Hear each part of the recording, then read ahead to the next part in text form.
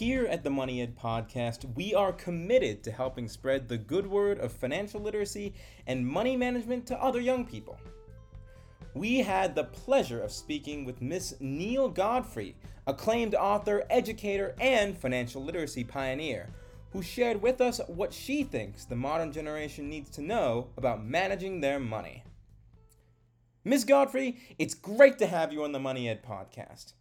Could you introduce yourself to our listeners and tell us a little about what got you started on your journey in teaching financial literacy? Well, Whitman, it's great to be here today. And obviously, we're talking about a subject that is near and dear to my heart. My name is Neil Godfrey, and I actually created the topic of teaching kids and young people about money in the 1980s while I was president of a bank in New York City. And that has been my passion for the last 40 years. And what I really do is empower kids and their families to take charge of their financial life and design the life that they want moving forward. That's what I do. When you published your first book, Money Doesn't Grow on Trees, A Parent's Guide to Raising Financially Responsible Children, people weren't really discussing the importance of childhood financial education. What inspired you to write about that? Well, actually, my own kids got me interested in financial literacy. When I was president of the First Women's Bank in 1985, I saw women be uncomfortable handling their own money. And that seemed ridiculous. So I did some research and I found out that it's because we were never taught anything about money when we were kids. So at that point in the 80s, I was a single mom of two little kids. So I went to look for books to teach them about money. And there were no books to teach kids about money. So my 3-year-old daughter said, Mommy, rather than take us to all these bookstores, why don't you just write the book? So I sort of looked at her. I knew how to do big deals from my days in banking and how to run a bank. I didn't know how to write a book. So she saw that look on my face and she said, Oh, you're afraid. And so the gauntlet was thrown. And I said, No, I'm not afraid. So I figured out how to write a book. And actually, I had to buy a publishing company to get my first book published because teaching kids about money was not a topic. And the book publishers did not want to take a risk on starting a brand new topic. So I also opened up the first children's bank at FAO Schwartz, the toy store in New York City, and an institute for youth entrepreneurship up in Harlem to bring at risk kids into the economy to teach them about money. And if we fast forward to today, I do have a New York Times #1 bestseller. I am working on my 29th book. I created the first money curricula for kids, for little ones preschool, and I go up through high school. And also, I work with other banks and governments and everybody to make sure that it's important to teach our kids about money. And what's wonderful is I'm not alone anymore. There are lots of people out there doing very good things. What pieces of financial knowledge do you think are the most important for people to understand before they turn 18? Well, the big thing is to understand all the financial vehicles that you're going to need in the real world to live. And when I find kids sometimes going off to college, they don't quite understand that a credit card is not a magic piece of plastic that lets them do whatever they want. They need to learn to earn, save, spend, and share. Money is a social agreement. You don't do it alone, and you earn it with other people. You pay taxes because of other people. You share money in terms of giving to charity. That's a life skill that's important. And also, I find that the kids really don't understand how important their handling of money is. Their credit score will follow them. Their credit history will influence how much access they're going to have to credit and actually how much it's going to cost them. They need to look at the future. Our Gen Z generation, as you know, is very dedicated to today. And I get that. That's wonderful. I think it's great. But you know what? You will get old. You will have to look at the future. And every single thing that you do with money today will influence what you're doing in the future. And that's what I want kids to know. You mentioned the importance of knowing how to keep track of one's money. Do you have any tips for creating and sticking to a budget? Yes, I have something I call a no magic money log. When you're doing a budget, the biggest thing is you have to look back over how you have been spending. Don't just jump in and set up a budget. It's not going to work. And by the way, a budget is not an article of torture. People look at a budget, even the word, like having root canal without any anesthesia. It's not, it's your life plan. So the first thing you have to do is look back over what your spending is. Look at your debit card, look at your credit card, whatever that may be in terms of how your spending is. How have you been spending money for the last month? Go look at it. How many times did you buy the coffee or the water or the whatever that you're buying or the pizza? Well, I don't care what it is. I'm not going to put a value judgment on it. You talk about it. What is it? And did that bring you the joy you want, or could you actually fill up water bottles and bring them with you and not spend $10 a week on that, or the coffee, or the juice, or whatever? I don't care what it is.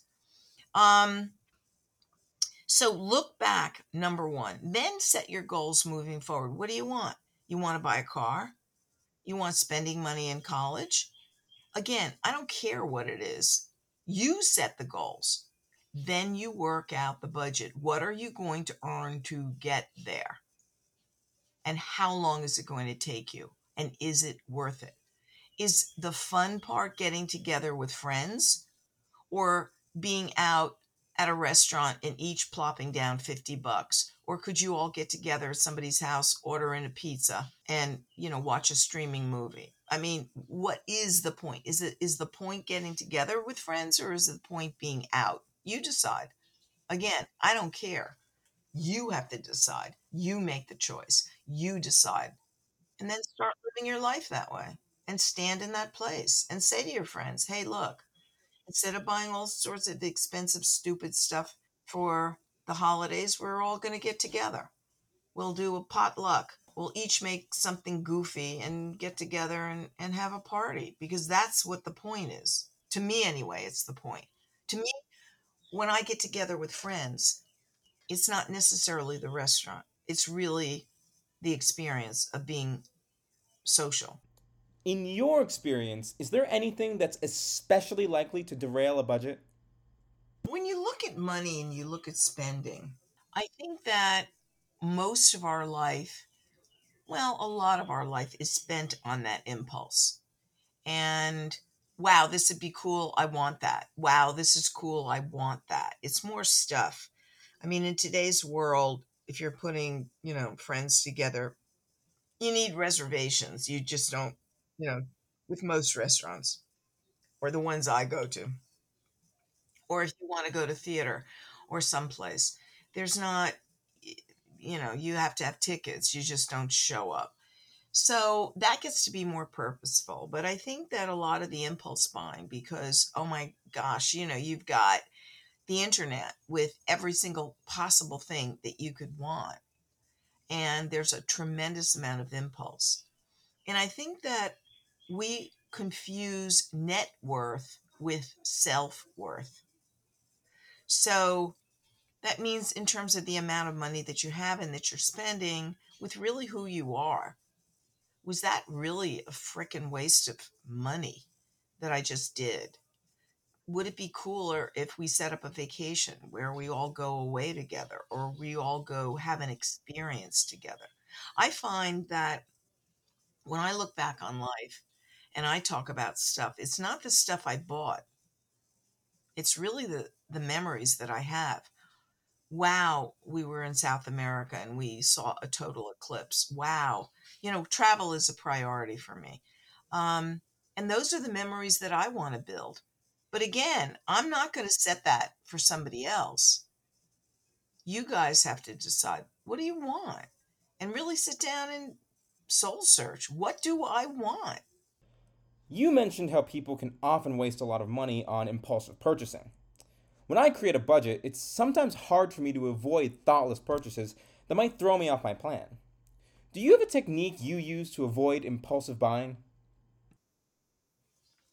Well, I mean, in terms of impulse buying, when you're talking about that, I'm not a psychologist. I can't advise anybody on impulse buying.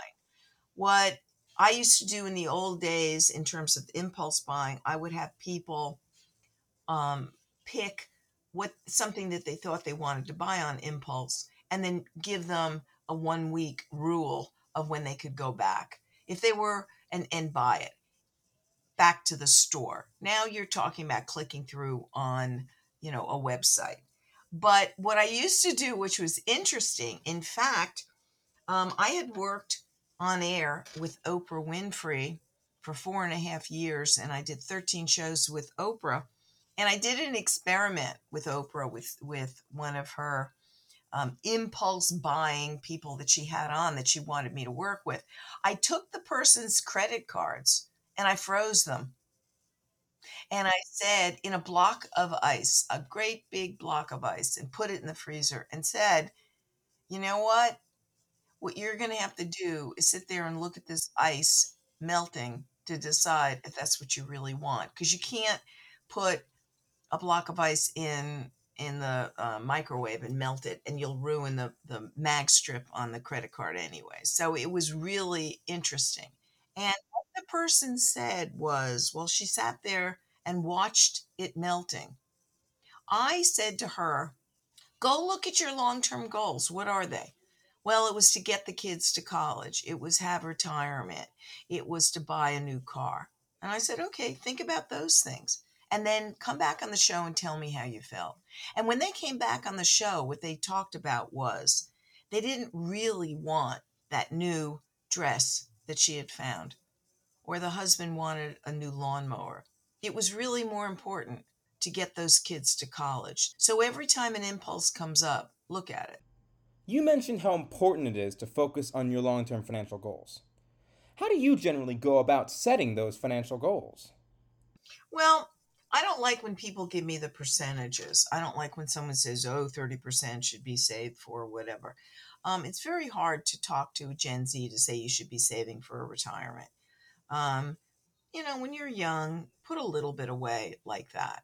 And maybe it doesn't get used for retirement until you have your first job, but maybe it does get used for your first car. So, what are the things that you want? That's all. you know, Sit down and decide. Do you want a car? I don't know. Are you going to have to pay for part of college? I don't know. Are you going to have to pay for expenses during college? I don't know. These are conversations that you need to have with your parents. The other thing is, can your parents afford a private school versus a public school? Those are conversations that need to be done early, early on. It breaks my heart when I've seen kids get into that Ivy League school or that, incredibly expensive school, and then the parents go, I can't afford it. Or the kid is going to then have $200,000 of debt. I'm an executive in residence at Columbia Graduate School of Business, and to get an MBA at Columbia Graduate School, where I'm also an innovation fellow and I teach innovation, uh, it costs about $200,000 to get an MBA at Columbia, at an Ivy League school, top school in the world. And it breaks my heart to see how many kids were told, this is wonderful, but you have to pay for that. That's a big price tag for a kid to start life with. This next question's for the prospective college students in the audience. What advice do you have for people who are going into college or another higher educational institution? When you're looking at college and financially preparing themselves, I think you have to design what you want. The biggest thing in college is kind of the time allocation. All of a sudden, you're on your own. Nobody's saying to you, get up, go to sleep, do this. And now you've got that freedom. So I think it's a balance between the time and the money and the party and the freedom and all that stuff that you're going to have to face as a kid that you didn't have before. And it's like, whoa. So I think you're going to make mistakes. You're going to do goofy stuff, but you've got to get back on track. Is it a goal to get good grades, to graduate on time? Also, maybe you have to add to the money that needs to be done. I don't know all those things, but the big thing is you need to have that conversation with your parents, a real conversation. If you could send a message to every single young person in the United States, what would you say? I would want to talk to them about designing the life they want and that they get to make those choices and never to confuse net worth with self worth. Do not say, oh, yeah, I want to be rich. That's not a goal. What do you want to wake up every morning and do? What's going to get you out of bed in the morning? And stick to it for a while. I find that your generation gets kind of bored pretty quickly. Stick there for a while. Decide what you're learning, what you like and what you don't like, and then keep designing. Look at life as a journey. It's not an end point. Ms. Godfrey, thank you so much for your insights today. Do you have any last words you'd like to leave our audience with before we wrap up today's episode? I think in terms of the big advice is just don't be afraid of it. Don't be afraid of money. Don't be afraid of learning. Learn as much as you can and just keep going. And you'll make mistakes and pick yourself up. And as I said, keep going. Ms. Godfrey, thank you for sharing your expertise and advice with our listeners today. If you'd like to learn more fantastic money tips, follow Money Ed on Twitter at @ed_podcast. Listen to the Money Ed podcast on SoundCloud, Apple Podcasts, Google Podcasts, Spotify, Amazon Music, and Amazon Alexa. Until next time, this is Whitman Ochi from Money Ed, signing off.